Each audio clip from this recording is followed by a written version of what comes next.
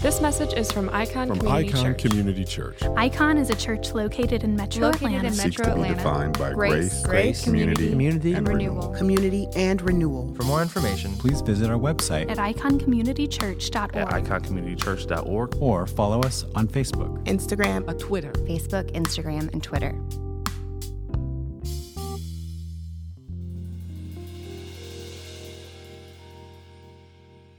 As we are moving through this kind of Corona season, some would think, man, things are slowed down and I've had so much extra time. But if you're like me, you find yourself to be incredibly busy.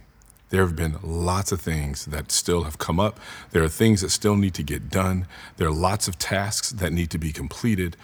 If you're like me, you can feel overwhelmed with how many things you still have to do. I find myself getting stressed out because it becomes so difficult for me to complete all the stuff that I have on my plate. And if you're like me, that leads to this never-ending cycle of not getting things completed and being stressed out because none of the things you're doing seem to be finished or get finished as quickly as you want them to. Or maybe parts of them get finished, but other things don't. And even when they are finished, it's only a temporary relief. Even when you finish the things on your list, you get it, you finish it for that moment, but now there's another list to be made. One of the things that you see or where you see this played out so well is in professional sports. What's the goal of winning? What do you want to win in professional sports? It's not just a game. You want to win the final game. You want to win a championship. And what happens when you win a championship?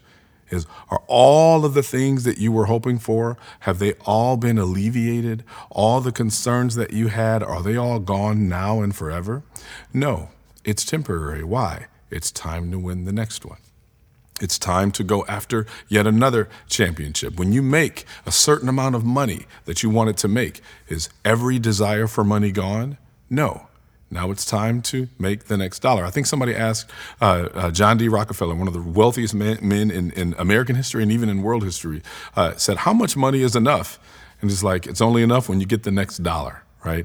There's always something else. No matter what our tasks are, when they're done, we still have more to accomplish. We never feel like we're fully finished. You can see where this becomes this never-ending cycle. You can see how you can get to a place where there's just this hamster wheel that you're living in. A maelstrom of uncompleted activities engenders a never-ending cycle of anxiety. You take on so many tasks, and in the moment, you feel like a warrior, right? But deep down, you find yourself being a worrier. You find yourself just constantly like, if you're like me, you're constantly aware of all the things that aren't finished. And so it almost becomes a part of your identity. Somebody that's just always busy. Somebody that just always has lists, which we all do. Somebody that just always has things that are just not completed. And it creates a very understandable area of anxiety. We need tasks to be finished. Psychologists have actually explained this need for us. There was a Russian psychologist by the name of Bluma Zygarnik, and they call this thing the Zygarnik effect. It's such an interesting phenomenon. His research showed that the human mind hates unfinished tasks. Our brains just aren't wired to handle tasks that are incomplete. And so Zygarnik, he theorized that our minds experience this psychological tension. There's this phenomena that happens in our brain where this tension rises up in you. And it can be, here's the thing, the good thing about it is it becomes this persuasive impetus to complete the task. So as long as you leave the task unfinished, your brain is in an uncomfortable place. As long as the task doesn't get done, there's this thing that can't be assuaged until the task is completed. This happens even in entertainment, right? Imagine watching a movie with this massive cliffhanger. Imagine watching Avengers Infinity War, for those who hopefully have seen it, great movie. Imagine watching that and you get to the end and there's this massive cliffhanger. And your brain is like, there's a tension that I need to be resolved. And I've got to wait 1 to 2 years in order for that to be resolved. Where as long as that task gets unfinished, right? As long as it remains there, something happens with your brain. Whenever the tasks are not completely done, your brain does something. It remembers actually better when it happens. Thoughts of the task serve to remind your brain what it needs to do in order to get comfortable again. That's why experts have said that when students are studying and you have lots of topics to study, you actually remember better by starting it and not completing it all the way, starting something else, and then going back to it. Because there's a tension where your brain forces itself to remember more facts because it's not done yet. This effect is very real for us. And it's interesting because now you find yourself in that, like a student, you can recall the information more quickly. This tension of the incomplete study session means they have a higher likelihood of remembering them. As soon as you complete the task, the tension is alleviated. And in so doing, your brain lets the mind release the thoughts of the task. Your brain is able to release that consciousness. It's set. It's at peace again. You see, when things aren't finished, we tend to dwell on all the ways that they are not finished. If they are finished, but we don't know they're finished or we don't remember they're finished, we will remember in an anxious state of mind and in an anxious state of spirituality. Our text today includes one of the 7 last statements of Jesus. The writers of the Gospels highlight different things that Jesus said during his final moments on this earth. Here we see in the English 3 words that Jesus says before his life is taken. It is finished. What do we need to believe and what do we need to remember in order to have peace with God and to have peace of mind? It is finished. We're going to continue through our series in John chapter 19, we're going to read verses 17 through 30 as we spend some time really looking at what is it that Jesus really completed? What did he actually finish? Why does that matter to us? And why does remembering that, how does remembering that impact our own anxiety, impact our own spirituality, impact the way we handle maybe even the tasks we have that may not be finished? Let's read together. John 19, verses 17 through 30. We're gonna walk through this, but we're going to spend more time on those last 3 verses and talk about what it means for things to truly be finished. Verse 17, this is right after everything's happened with Barabbas being released. Jesus has just gone on trial. He's now getting ready to go be crucified. Verse 17, carrying the cross by himself, he went out to what is called a place of the skull, which in Aramaic is called Golgotha. There they crucified him and 2 others with him, one on either side, with Jesus in the middle. Pilate also had a sign made and put on the cross. It said, Jesus of Nazareth, the King of the Jews. Now many of the Jews read this sign because the place where Jesus was crucified was near the city, and it was written in Aramaic, Latin, and Greek. So the chief priests of the Jews said to Pilate, don't write the King of the Jews, but that he said, I am the King of the Jews. Pilate replied, what I've written, I've written. When the soldiers crucified Jesus, they took his clothes and divided them into 4 parts, a part for each soldier. They also took the tunic, which was seamless, woven in one piece from the top. So they said to one another, let's not tear it, but cast lots for it to see who gets it. This happened that the scripture might be fulfilled that says, they divided my clothes among themselves and cast lots for my clothing. This is what the soldiers did. Standing by the cross of Jesus were his mother's sister, Mary, the wife of Clopas, and Mary Magdalene. And when Jesus saw his mother and the disciple he loved standing there, he said to his mother, woman, here is your son. Then he said to the disciple, here is your mother. And from that hour, the disciple took her into his home. After this, when Jesus knew that everything was now finished, that the scripture might be fulfilled, he said, I'm thirsty. A jar full of sour wine was sitting there. So they fixed a sponge full of sour wine on a hyssop branch and held it up to his mouth. When Jesus had received the sour wine, he said, it is finished. Then bowing his head, he gave up his spirit. This is the word of the Lord. Thanks be to God.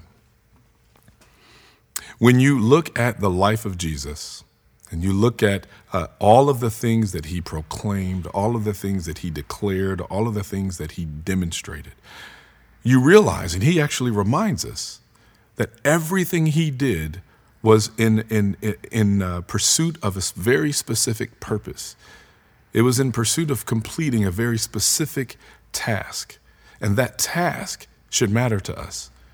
What it is that he's finishing has a direct impact on us, specifically what we think we have to finish on our own. Look at the first few verses, though, because Jesus isn't the only one that's finished here. Pilate shows that he was finished. You notice in verses 17 through 22, you see Pontius Pilate, he's very finished. His Friday has not been good. This is typically what gets preached on that Good Friday service, because this was on that Friday when it happened. And just think about Pilate's day. Think about Pilate's Friday. He's got an angry mob outside his window early in the morning, demanding a crucifixion. Pilate gives him a chance to see a real criminal punished and an innocent man released.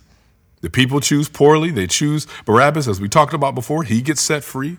Pilate is ordering a good old-fashioned Roman flogging, hoping that would satisfy the bloodlust of these Jewish leaders. But that 40 lashes minus one just wasn't equal to their hatred.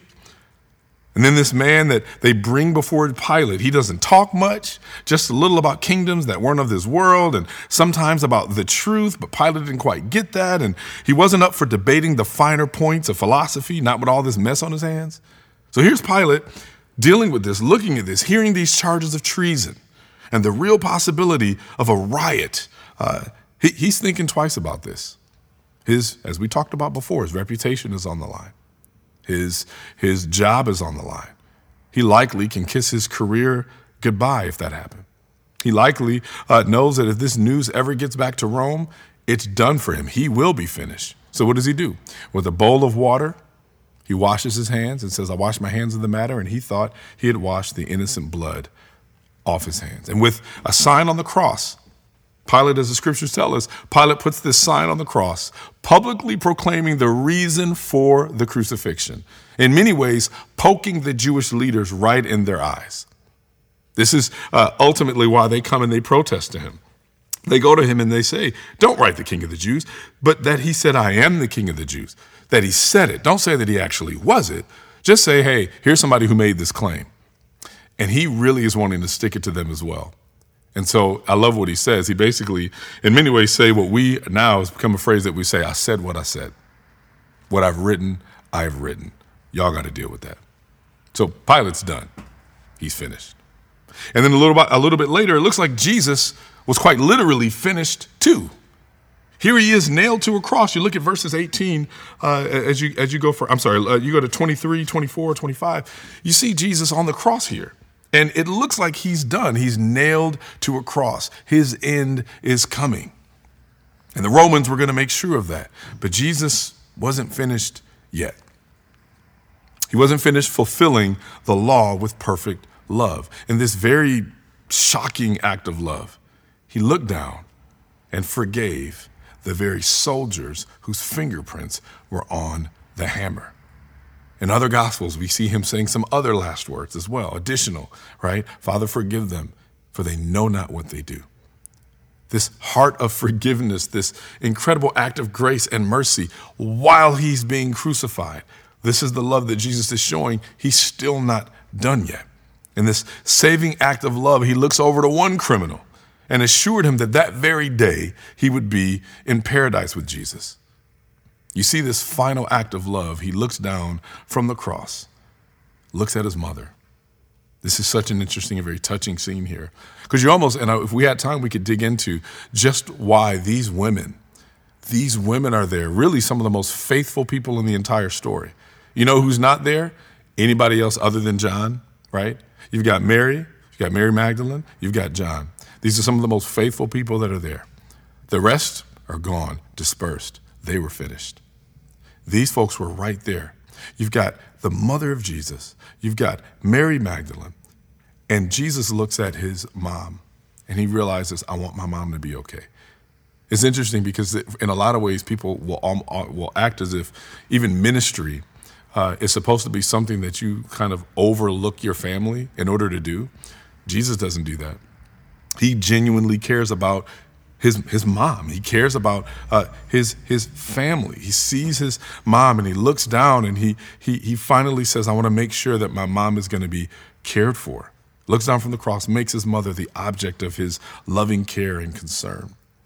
It's easy to forget that Jesus actually had a real family, and he did. But being Jesus' mother, imagine the heartache that she's having to deal with. Imagine, is this going to be finished for her? I mean, 33 years earlier, Simeon had said this about Mary's 40-day-old baby boy.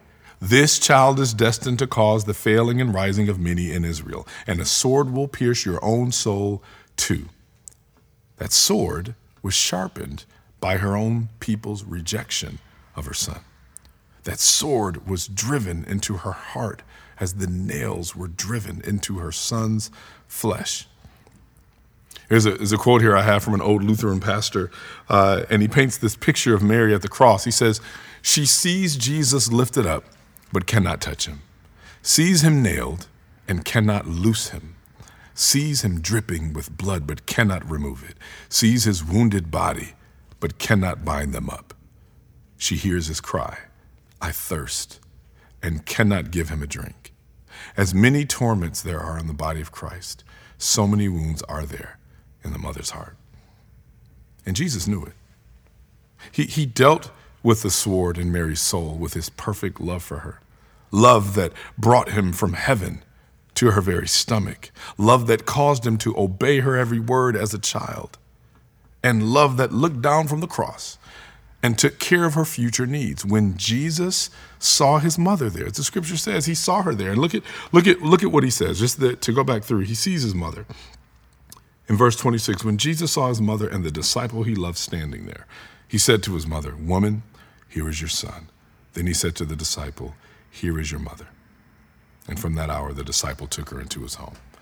Most scholars agree that this disciple is John. And it also, just by way of kind of a gee whiz fact, this is how you know that either Joseph was likely dead by now, or some people wonder if he had been gone. We don't know. We just know he wasn't in the picture, right?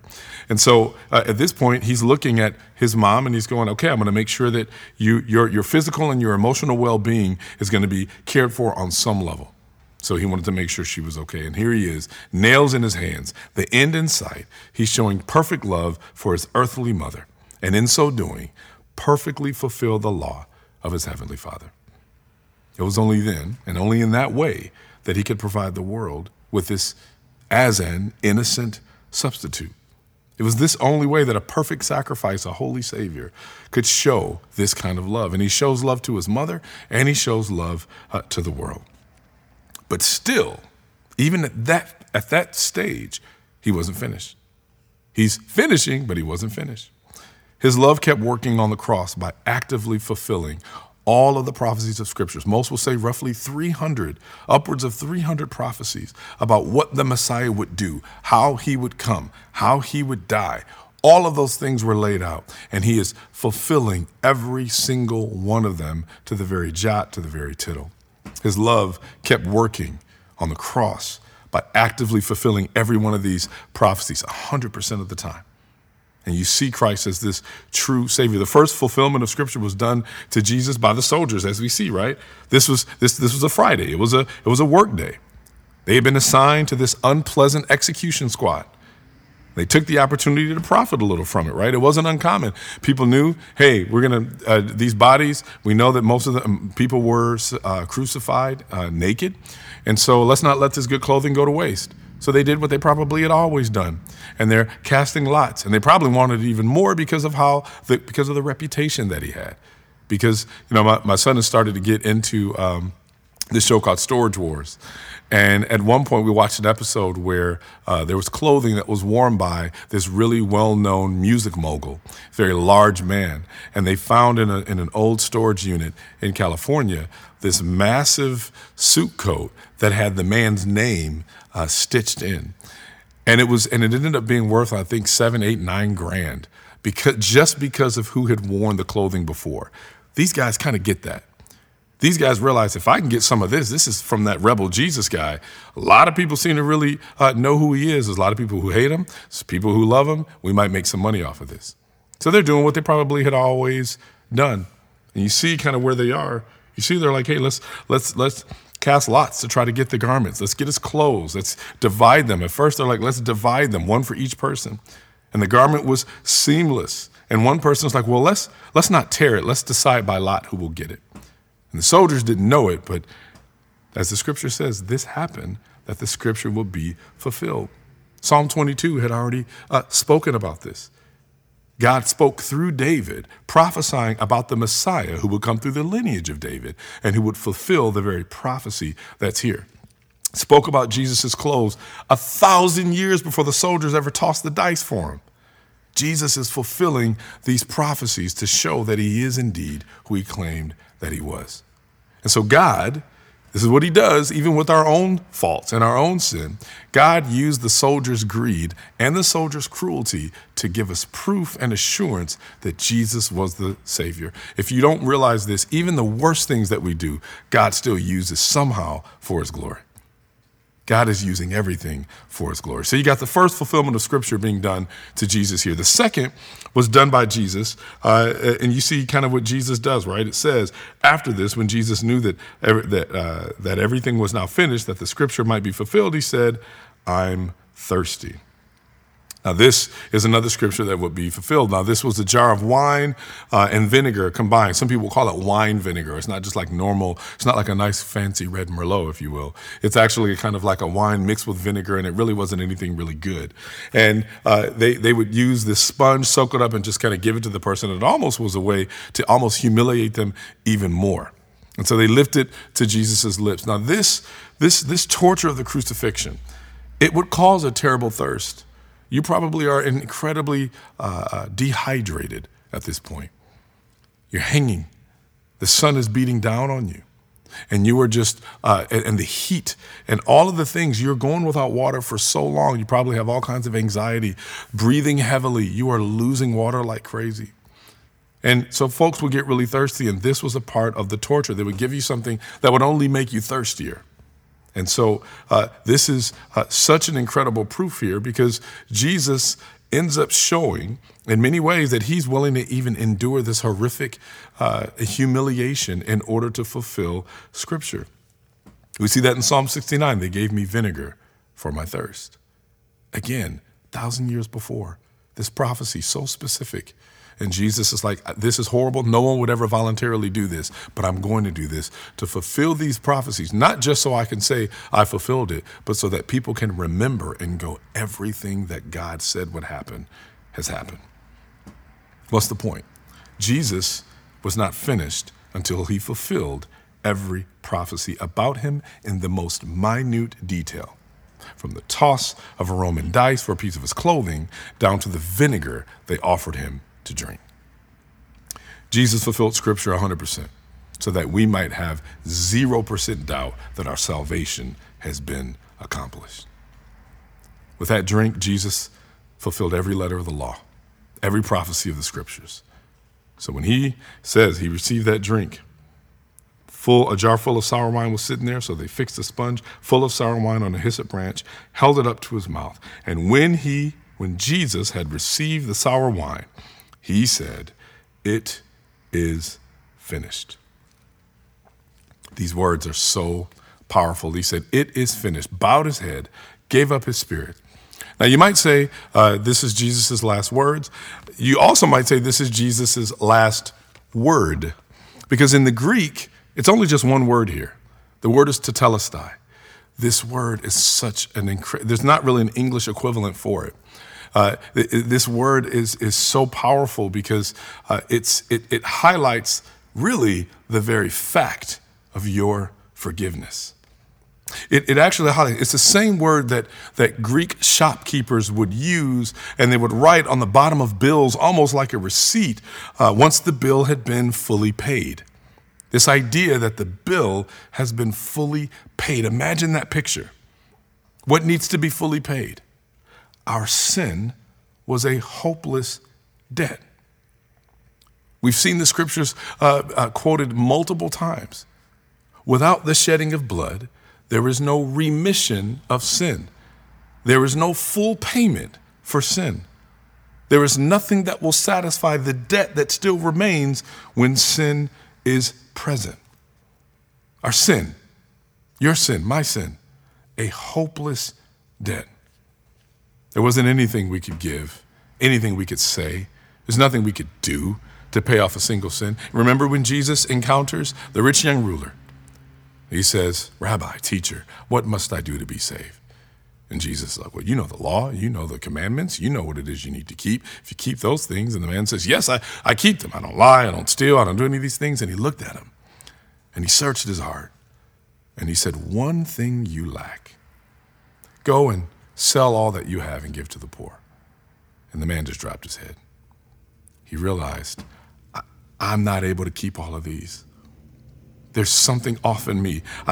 Even my best intentions. This man clearly had great intentions, but he wasn't able to do these things on his own. He was not able to give up all of the idols of his heart. In many ways, and God says, don't have any other God other than me. Sometimes money and security becomes a God, and that man likely had those things as his God. And him being able to give those things up, he couldn't do it on his own. There's nothing that we can do to fully pay the debt. When I growing up, not having a lot of money, we used to do something called layaway. And you pay a little bit at a time, and you pay a little bit at a time, and you pay a little bit at a time. And when you know that bill is hanging over you, even though you're making payments, it never quite feels like you ever get to the end of it. It's always something, especially if there are payments that you're making on any bill that accrues interest. Because the more that you pay on something, or the less you pay on something, the more the interest accrues. And so you're like, man, I feel like I'm never going to get to the end of this thing. Those who have college loans, you know what I'm talking about. It takes years and years and years before you ever get to the point where you're paying down the principal, right? Y'all, this is what we do with sin. We think I'm making little payments here at a time. I did a really nice thing here. That'll pay the debt down. I did a little thing here. That'll pay the debt down. But the nature of sin, the interest moves far too quickly for you to ever pay down the principal. You never get to a place where you're paying the principal. All you're doing is just paying a little bit of interest on it. And really what that means is you're just not maybe you're not dealing with a certain consequence here because maybe you did the right thing here. But there's this deeper thing that constantly is happening. There's this deeper level of sin that needs to be dealt with. And we can't deal with that. So all we do is pay the interest. The principal's still there. There's a debt that needs to be paid. There's no small balance of sin left for us to pay down when Jesus does the work. There's not a balance left over. There's no payment plan when it comes to our salvation. It's either finished or it's not. Either our debt of sin is paid in full or it's paid not at all. So when Jesus utters these words, it is finished. When he says that word, tetelestai, that is a word or words that ring throughout history as a sign that men and women's sin forever defeated and the power of death forever broken. However much of the significance of this statement, in many ways, the significance of the statement gets lost. Because when the Greek gets translated into English, we lose a huge part of what this actually means. When he says this word tetelestai, it means to bring to a close, to complete, to fulfill. But there's something else that makes this very unique. Because when you think about the way, and we're going to get too much into like Greek tenses and Greek verbs, but what's interesting is you've got verb tenses, and they're very important when you're reading the scriptures because it communicates something different if you don't get the tenses right. And so sometimes things get lost in translation. So to say this, Jesus is actually speaking using kind of two tenses here. He uses the perfect tense, which is rare in the New Testament. We don't really have an English equivalent for the perfect tense here. And you see this combination here in this perfect tense of the present tense and something called the aorist tense. Now, the aorist tense is something that happens at a specific time. So this is happening now, in this moment. Right? The present tense is linear. It means something that continues on or into the future and has ongoing results and implications. So when you combine these two tenses the way Jesus does here in this perfect tense in John 19:30, it's this overwhelming significance, and it should be overwhelming significant to the believer, because when Jesus says it is finished or it is completed, what he's actually saying is it is finished and will continue to be finished. It is finished and will continue to be finished. So it's not one of those things where it's like you won the championship, but next year you're back at ground zero. You made the money from this particular sale, but next week, you're back at zero. It doesn't work that way. Jesus says it is finished, and it will keep being finished. This is such an incredible truth because it shows that Jesus finished the work of our salvation all by himself. No human work, no matter how holy it feels. No matter what it is that we have done or what we say or how we move, nothing else overtakes the fact that it is finished. And it is also not just it was finished here, it will continue to be finished. And it's not because of anything we're doing or anything we've done. Think of it this way. You, I, we need to be delivered from the penalty of our sin. We need to be delivered from the consequences of our sin. And as long as we know, as long as you know that a penalty is coming, there's unfinished business. As long as you know that there's still a lot of payment that has not been made, or as long as you feel like that you're still living under the shame of your sin, that Zeigarnik effect is still playing. Why do we remember our sin so distinctly at times? Because there's this overwhelming anxiety that it's not been paid for. Sometimes it's right. If we're not a believer, absolutely, that thing plays in. So what do? We go out of our way to try to forget it. We got to go out of our way to anesthetize ourselves against having to mourn those things. We go out of our way to have unhealthy coping strategies. Why? Because that anxiety rises up. That's why we veg out. That's why we binge on things. I just need to lose myself here because I don't want to deal with the consequences here. That is an exhausting way to live, especially if we don't place our trust in Jesus. If we have placed our trust in Jesus, we still are prone to this because it's not that we don't believe it, we fail to cling to it. We forget it. And when we forget it, anxiety ensues. Either it's finished or it's not. We need to be delivered from the penalty of our sin. And as long as we know that a penalty is coming, the business is unfinished. The unfinished business creates this deep, abiding mental, psychological, and spiritual anxiety. That Zeigarnik effect starts to play with our minds. What do we dwell on more? The ways in which our sin has been paid for, or the ways in which our sins condemn us? What do we dwell on more? Our spiritual anxiety results from our trust being placed in things outside of Jesus, things that are insufficient to finish our greatest need, to finish our greatest challenge, to finish our greatest race. Look at these examples. Judas, where was he putting his trust? He put his trust in money instead of Jesus. That proved to be so anxiety-inducing that he took his own life. Peter trusted his own personal feelings of safety at one point.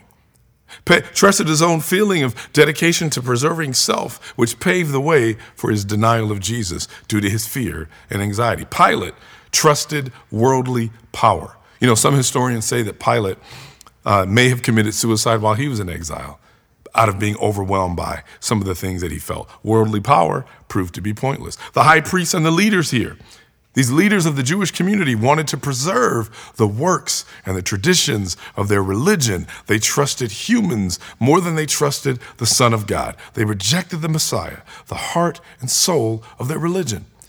All these anxiety things start becoming present when we're trusting in other things other than Jesus. Not even Mary could do anything to help her son at the foot of the cross, let alone help him save anybody else. And still, this very day, nothing, no one, no work could ever dare take the place of Jesus. We talk about this every new year. Your resolutions to do better next time. How did they finish your salvation for you? How'd you do holding up on those? But Jesus did. Jesus' work did. Your sincere sorrow over your sin didn't finish your salvation. Jesus did. The strength of your faith didn't finish your salvation. Jesus did. We don't need to add any ifs, ands, or buts. Just be still and turn again in faith to Jesus. He won your forgiveness all by himself. In this statement, it is finished, We have this declaration of a salvation that is both momentary and eternal. We are saved at a point in time, it is finished, and our debt is paid, and we are ransomed from the kingdom of darkness. And then we confidently rest in the reality that it will continue to be finished, because we are in a position of grace, and we stand justified for all time before God. That one Greek word, tetelestai, spoken in this perfect tense by Jesus on the cross, and it was finished at that moment, and it is finished for all time. What does that mean for you and me? It means that all the work I may be doing to almost try to save myself, you need to ask yourself this question. If you're like me, I'm always busy. Yes, sometimes that's a badge of honor. I'm busy. It's a badge of honor to just tell you how many things I have, all the things that are weighing me down. We all talk this way. We all will give each other a pass when that's true.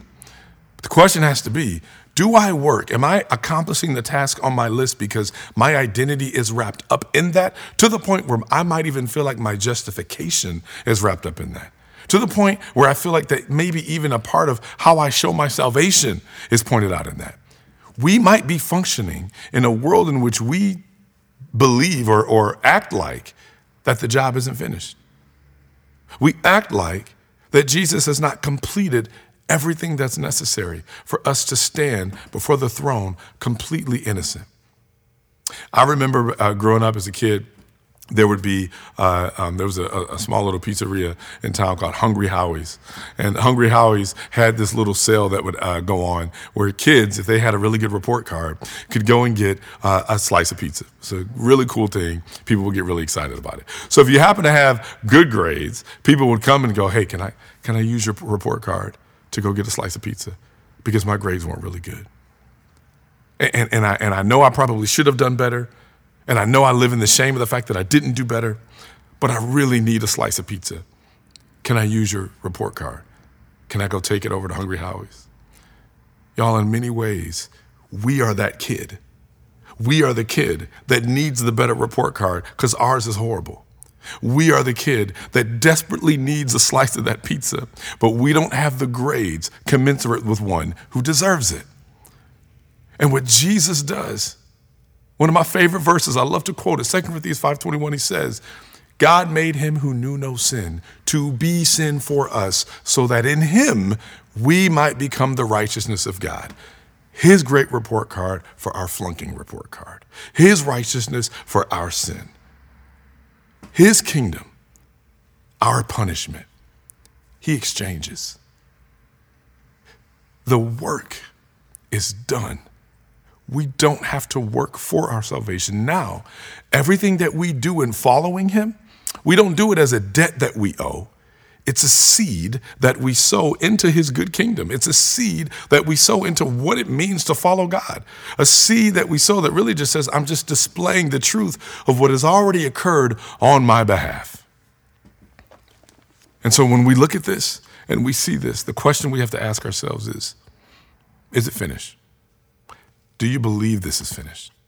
Do you believe that the work of Jesus was enough to finish the most ultimate job, the most ultimate task? We don't have to do it anymore. We don't have to fake it anymore. We don't have to act as if it's our job to finish it. It was finished. It is finished, both now and forever. So know that it is finished forever in Jesus. Let's pray. Father, we are prone. We are prone to try to help you. We are prone to give you some kind of aid as if you need us to finish this job.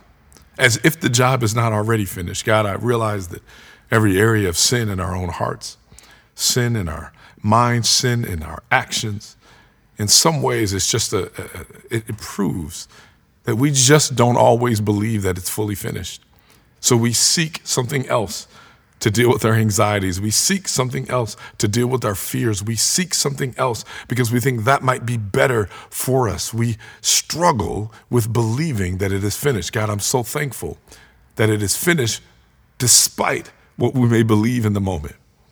And I'm so thankful that because the work is finished, we can go back to to that work. We can go back to who you are, and you accept us and you cling to us because you've never let us go.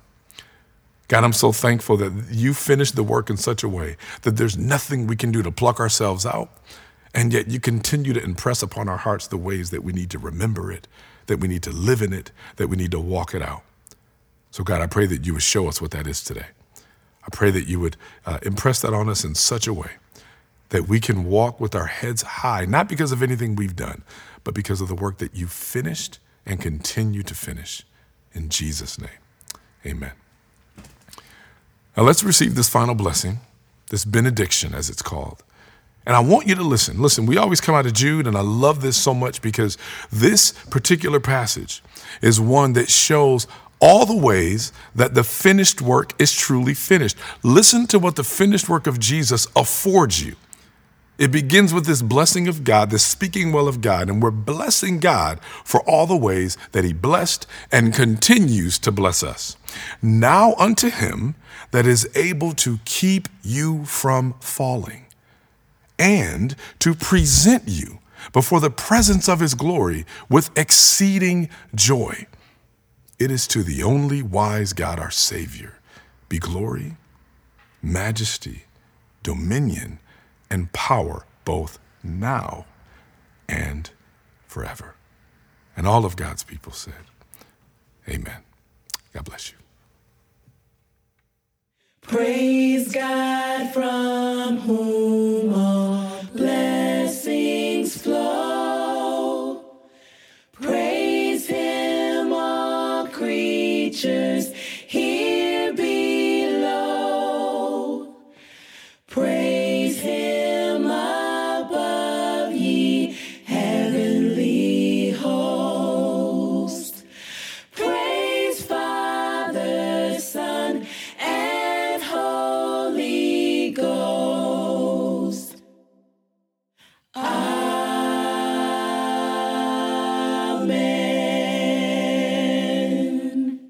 Thanks for listening to this message from Icon Community Church.